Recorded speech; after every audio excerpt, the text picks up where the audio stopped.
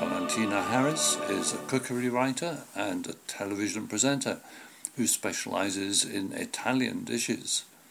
Valentina Harris talked to Michael Barclay about her mother, who was an Italian resistance worker in the war, and her father, who was a British Army officer stationed in Italy.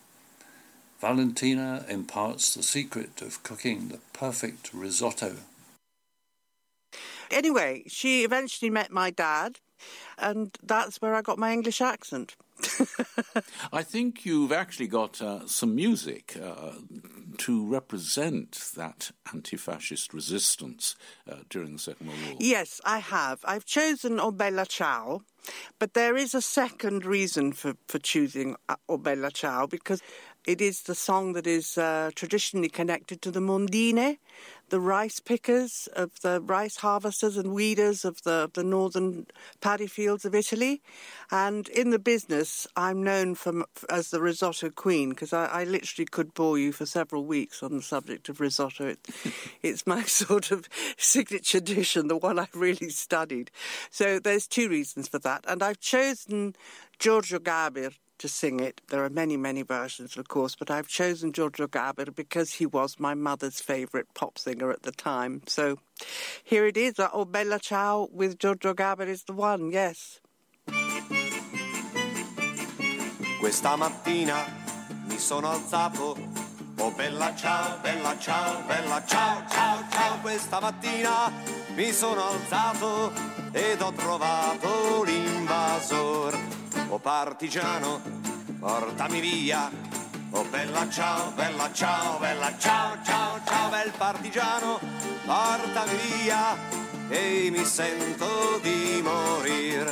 E se io muoio da partigiano, oh bella ciao, bella ciao, bella ciao, ciao, ciao. E se io muoio da partigiano, tu mi devi seppellir, e seppellire lassù in montagna, oh bella ciao, bella ciao, bella ciao, ciao, ciao. E seppellire lassù in montagna, sotto l'ombra di un bel fior, e le genti che passeranno. Giorgio Gaber with O Bella Ciao. You know, that can't help but conjure up the image of a piazza and lots of tables outside under umbrellas and people all spontaneously singing. Yes, absolutely. It's joyous. It is joyous, but you know, the message is quite, you know, a strong one. It's for people who died for freedom. Your father, Valentina Harris, wasn't Italian, so how did your parents meet? Well, my father was half Irish and half Dutch, and a fine, upstanding member of the British Army, and, you know, very precise and not at all like my wild resistance-fighting mother. I mean, the oddest of unions, really, but they met in Rome. She was very much, you know, working for the Red Cross and helping to rehouse abandoned children, and all sorts of things were going on. And he was basically with the Allied forces trying to sort out the muddle of that immediate post-war period. And they fell wildly in love. I mean, absolutely wildly in love. And it caused a tremendous scandal in her very, you know, noble aristocratic family because, you know, he was a divorced Englishman, Protestant, with 2 children from a previous marriage. I mean, you know, how scandalous can it get? So they were sort of banished to go and live out of society's view, I suppose, is the best way to put it. And first, this started on the shores of Lake Como, and then eventually to the house that we all knew of as home in Tuscany. You know, this marriage lasted for, 50-odd years and lots of children. I'm the youngest of 6, to explain that. And the reason for the English accent is because my father's business was teaching English as a foreign language. So it was important that we should all sound properly English, of course, to show how well the method worked. But also, he would record hours of the BBC World Service for us and shut us in a room and make us listen to it. And it was incredibly boring at the time, I have to say. But you can hear, there is no trace of an Italian accent there. No. But in Italian, there is no trace of an English accent. So apparently there's only 4% of the population on planet Earth that can do that can switch from one language to the other and take humour and sarcasm and irony from one to the other without you knowing that there's any difference. So there you go, I'm one of them. Who taught you to cook, Valentina Harris? Oh, well, when my parents moved to Tuscany, there was still quite a few sort of Italian ex-soldiers who'd become divided from their platoons, living amongst the ruins of this house, who'd been there, 2, 3, 4 years, just sort of waiting for somebody to tell them what was next. There was no mass communication, so it was a bit tricky to find out. These days you just look at Facebook, but there was nobody to tell them. And my parents arrived to take up residence, and there were all these people. And my father went into immediate, an Englishman's home is his castle mode, and threw everybody out, except one man. And this one man was called Peppino, and he was allowed to stay. And I first met Peppino when I was 10 days old, and basically was besotted with him completely. And Peppino, before the war, had been a chef at the Savini restaurant in the Galleria in Milan. But not only that, he also knew all about planting vines and growing crops and looking after the pig and making grappa. He made incredible grappa.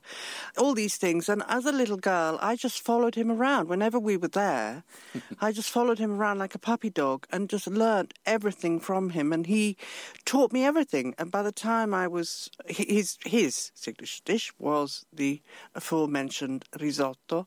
And by the time I was sort of 5 or 6, I was standing on a chair with him at my ear, stirring away and just learning the rules from him. And to this day, I can't make a risotto without hearing his voice in my ear.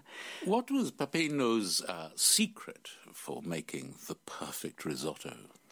Commitment. You have to be committed to making a risotto. You have to stay with it. There's no wandering off. Once you start, you have to see it through to the very end. So if you're not in the mood, don't bother because, life has far too many disappointments as it is. So there's no point bringing another one down upon your head. Just make soup or something because it is 20 minutes of commitment and you have to stay there and love it all the way through.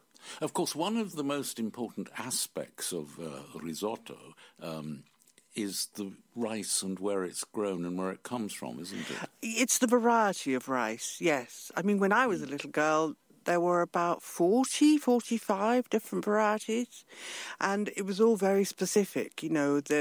I would witness these conversations in the kitchen with Peppino and everybody else about, we're making this type of risotto, what kind of rice would be the right one to go with this one?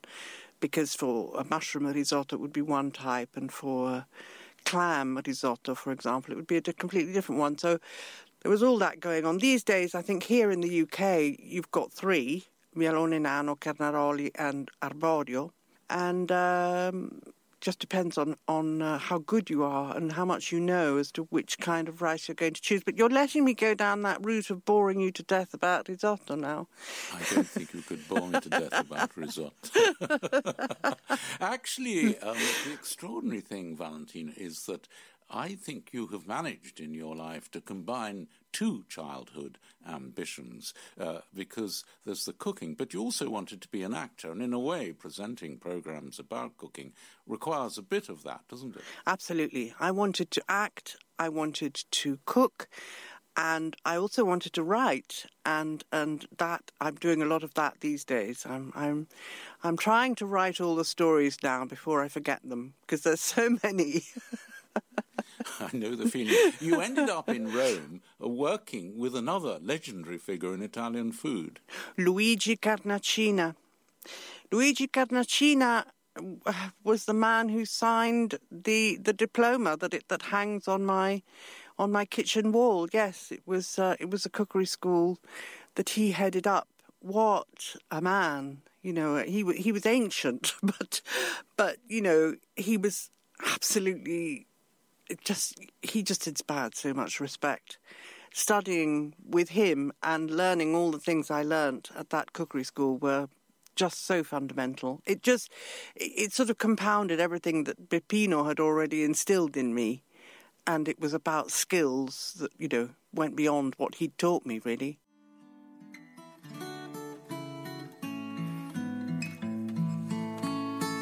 I know that my Redeemer lives and ever prays for me. A token of his love he gives, a pledge of liberty. I find him lifting up my head, he brings salvation near. His presence makes me free indeed, and he will soon appear.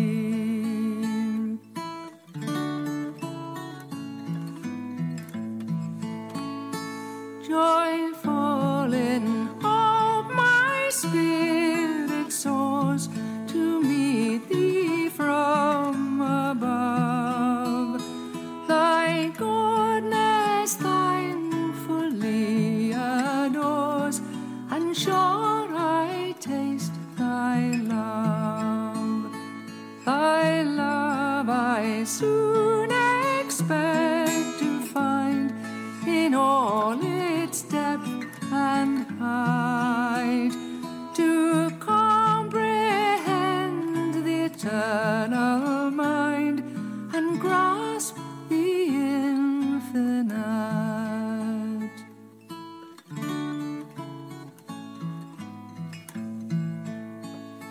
When God is mine and I am his, of paradise possessed, I taste unutterable bliss and everlasting rest.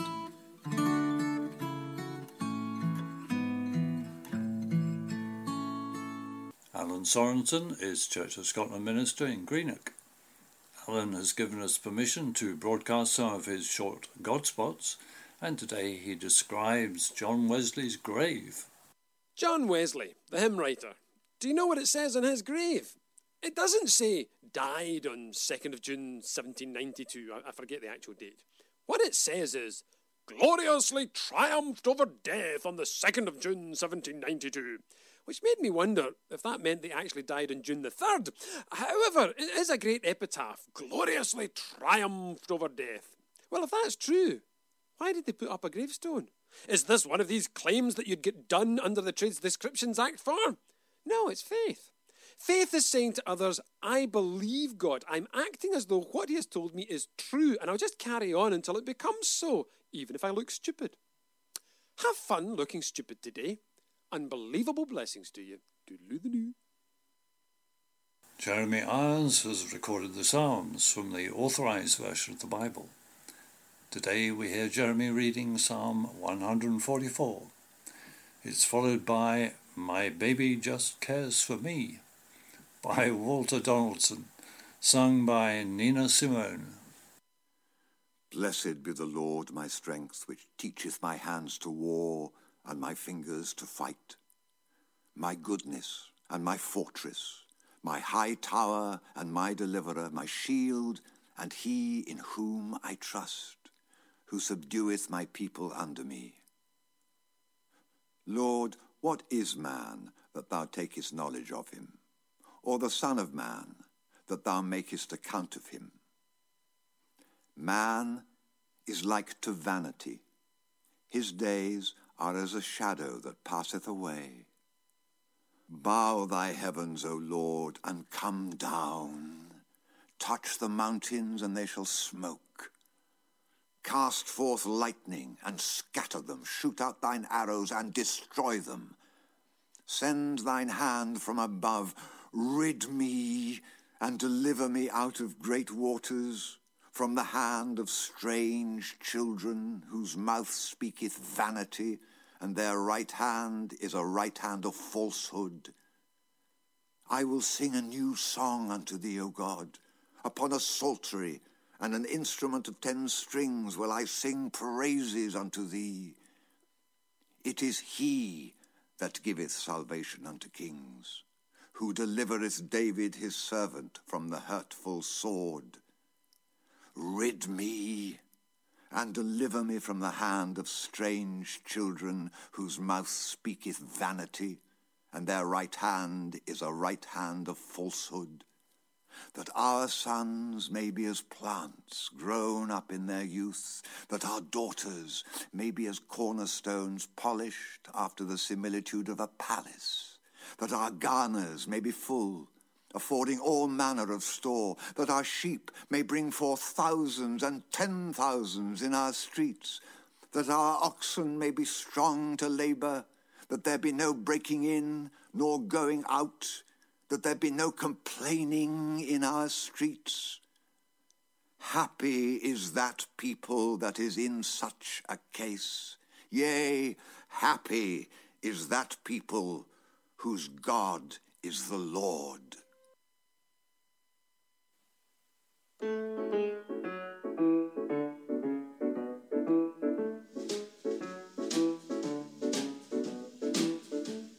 My baby don't care for shows. My baby don't care for clothes. My baby just cares for me. My baby don't care for cars and races.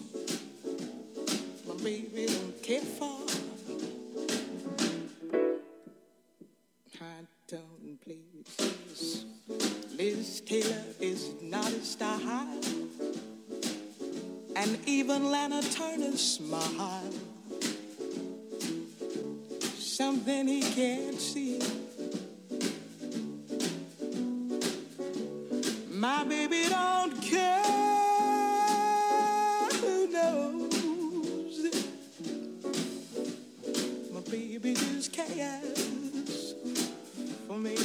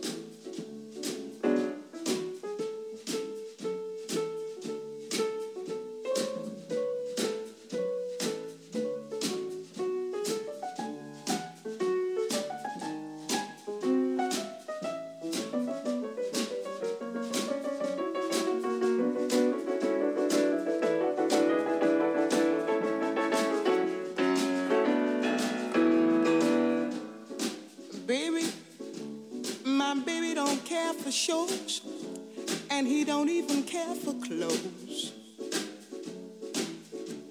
He cares for me. My baby don't care for cars and races. Baby don't care for. He don't care for high-tone places. Liz Taylor is not his style, and even Liberace smile. Something he can't see is something he can't see. I wonder what's wrong with baby. My baby just cares for. My baby just cares for. My baby just cares for me.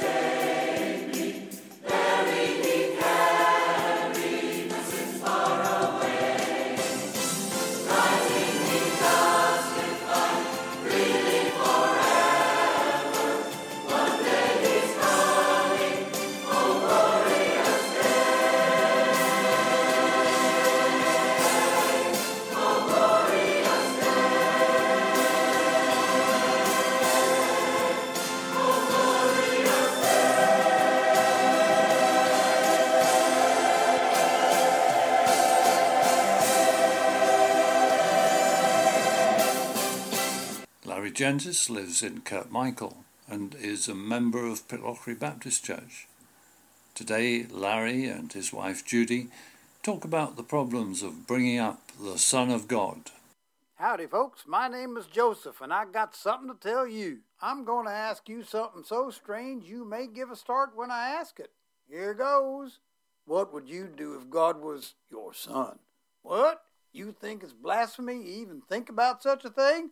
Well, if anyone on earth said what I just said and asked the question I'd asked, I'd agree with them. But in my case, well, I'll just have to tell you the story and you make of it what you will. I'll start from the beginning. I was going to marry this woman named Mary that I'd been sweet on since I was a boy. And to my surprise, her family said yes. So I started building the house on our property as is our custom.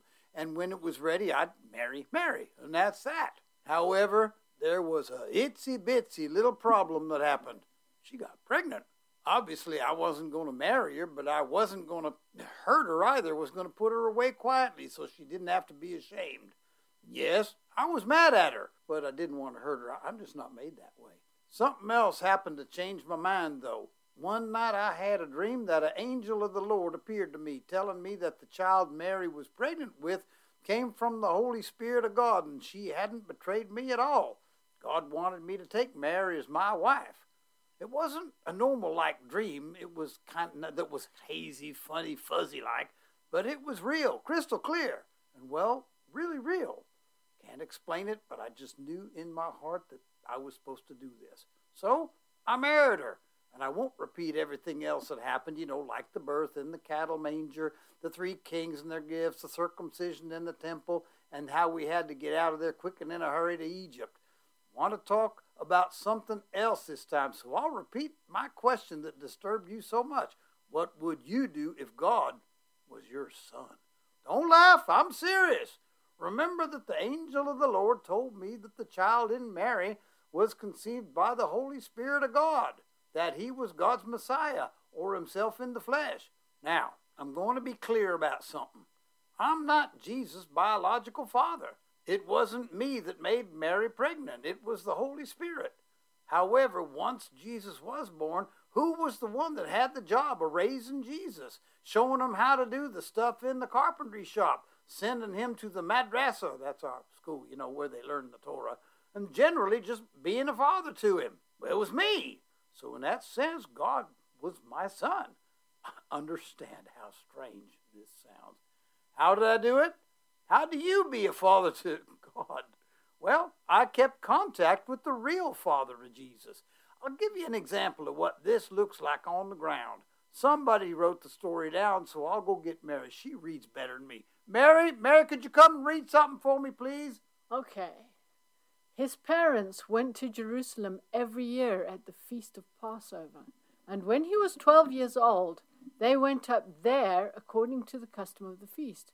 And as they were returning after spending the full number of days required, the boy Jesus stayed behind in Jerusalem. But his parents were unaware of it.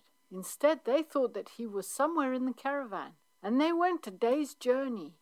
And then they began to look for him among their relatives and acquaintances. And when they did not find him, they returned to Jerusalem looking for him. Then, after 3 days, they found him in the temple, sitting in the midst of all the teachers, both listening to him and asking them questions. And all who heard him were amazed at his understanding and his answers. When Joseph and Mary saw him, they were bewildered. And Mary, his mother, said, "Son, why have you treated us this way? Behold, your father and I have been anxiously looking for you." And he said to them, "Why is it that you are looking for me? Did you not know that I had to be in my father's house?" And yet they, on their part, did not understand the statement which he had made to them. And he went down with them and came to Nazareth, and he continued to be subject to them, and his mother treasured all these things in her heart. And Jesus kept increasing in wisdom and stature, and in favor with God and people. Thanks, Mary. You read powerful good. So there you have it. You might think Mary and I was careless not looking for Jesus before we set off for home, but we just thought he was with some uncles or cousins or something. Also, from a real young age, Jesus kind of knew how to look after himself. Oh, he was all boy, playful and all, but he was never foolhardy or careless. Then Mary and I had to go through our parents' worst nightmare for 3 days, and I can't describe the relief when we finally found him with the teachers in the temple. So I'm going to answer my own question, because there's no way you could. I'm the only one who's ever had this honor, to be a father to Jesus. And here's what I did. Well, I just did the best I could.